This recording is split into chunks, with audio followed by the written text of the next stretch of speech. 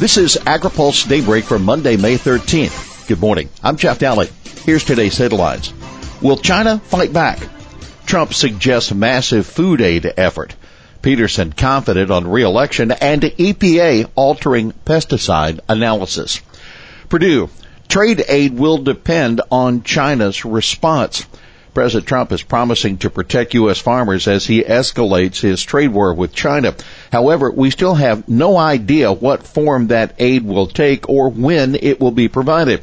It's also not clear whether or when the Chinese will increase their retaliatory duties in response to Trump raising U.S. tariffs last Friday. Ag Secretary Sonny Perdue, who is traveling in Asia, told reporters this weekend that the president is committed to support our producers if the Chinese do decide to retaliate. But he didn't provide any details of an aid plan.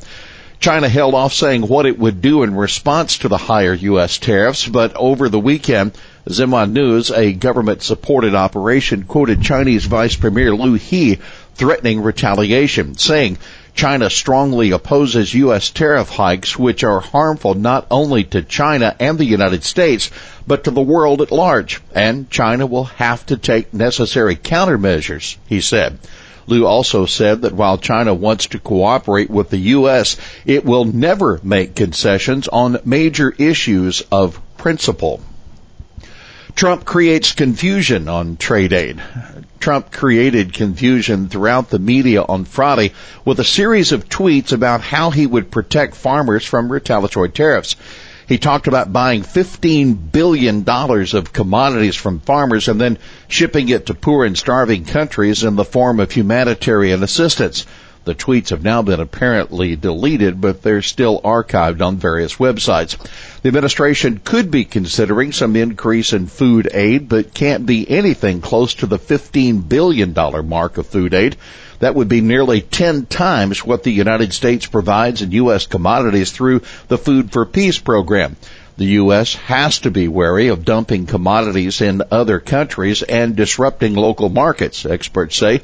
The simplest solution may be to authorize another round of market facilitation program payments. But House Agriculture Chairman Colin Peterson of Minnesota noted that corn producers were unhappy with their payment rate, and other producers have complained that basing the payments on a year's actual production harms farmers who happen to have a poor yield. Pork producers say, buy pork. The National Pork Producers Council responded to Trump's tweet by appealing to the administration to consider using pork for food aid. That was last done in 1998 when the U.S. market price collapsed and pork was shipped to Russia to address an economic crisis. A long-term expert on U.S. food aid programs, Cornell University economist Chris Barrett, tells AgriPulse that pork would be particularly difficult to use in food aid at this time because so many of the countries in need of assistance are predominantly Muslim.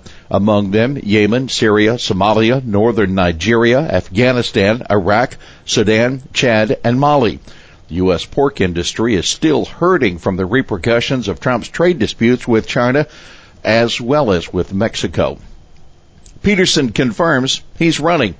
House Agriculture Committee Chairman Colin Peterson confirmed that he's going to run for re-election in 2020. Peterson first talked about his intentions in a recent interview in Fargo, North Dakota. Peterson, who was first elected to the House in 1990, expressed confidence that Republicans would have a hard time fielding a candidate who could beat him next year. On Friday, he was enjoying the praise he received from Vice President Mike Pence when he was in Peterson's district the day before. In calling for Peterson to pressure House Speaker Nancy Pelosi to support the U.S.-Mexico-Canada agreement, Pence said Peterson was a friend and a good man and a vitally important leader in Congress. As for the pressure from Pence, Peterson said that Pelosi doesn't tell me what to do, and I don't tell her what to do. She does listen to me on ag stuff, but this USMCA isn't in my jurisdiction. EPA overhauling pesticide evaluation. EPA is proposing new ways to determine when pesticides may harm endangered species using what the agency called real-world data. The agency says the interagency consultation progress has resulted in EPA evaluations that find too many listed species could be harmed by pesticides. EPA says it wants its revised method to be efficient, relying upon automation as much as possible, and protective without being overly conservative. The new method, for example, would not assume pesticides are applied at maximum label rates, proposing instead to incorporate usage data, such as survey data that include actual application rates in species evaluations. Jack Lee, Director for Biodiversity at the Environmental Policy Innovation Center, said the proposed method makes major changes to the approach EPA had been using to implement recommendations from a National Academy of Sciences report. He's concerned the EPA plan would go too far in determining that pesticide applications have no effect on listed species and thus don't require consultation with the Fish and Wildlife Service. A public meeting is scheduled on the new methods for June 10th. USDA changing checkoff rules. Soybean growers and beef producers who don't want state promotional councils to get half of every checkoff dollar will have to make such redirection requests monthly under a rule USDA's Agriculture Marketing Service is publishing today. This action clarifies that producers under certain circumstances have the option of requesting that their assessments paid to a state council be directed to the national program according to the rule. The issue is the subject of an ongoing constitutional challenge brought by RCAF USA. A federal judge in Montana issued a preliminary injunction in 2017 prohibiting USDA from allowing the Montana Beef Council from spending checkoff money on ad campaigns. RCAF USA CEO Bill Bullard says the rule was issued in time for the government to use it in the lawsuit. RCAF's motion for summary judgment is due May 20th, and the briefing should be completed by the end of August.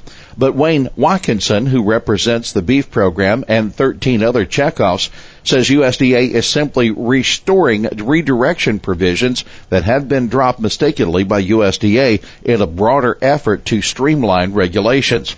The rule says few producers have requested their checkoff dollars not go to the state council, so allowing affirmation consent would be a burden to the industry as a whole. Bullard says most producers don't know they have a choice. Here's today's He Said It.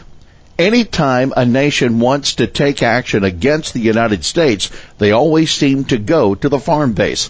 It's an important constituency with the president, and he expects to protect them.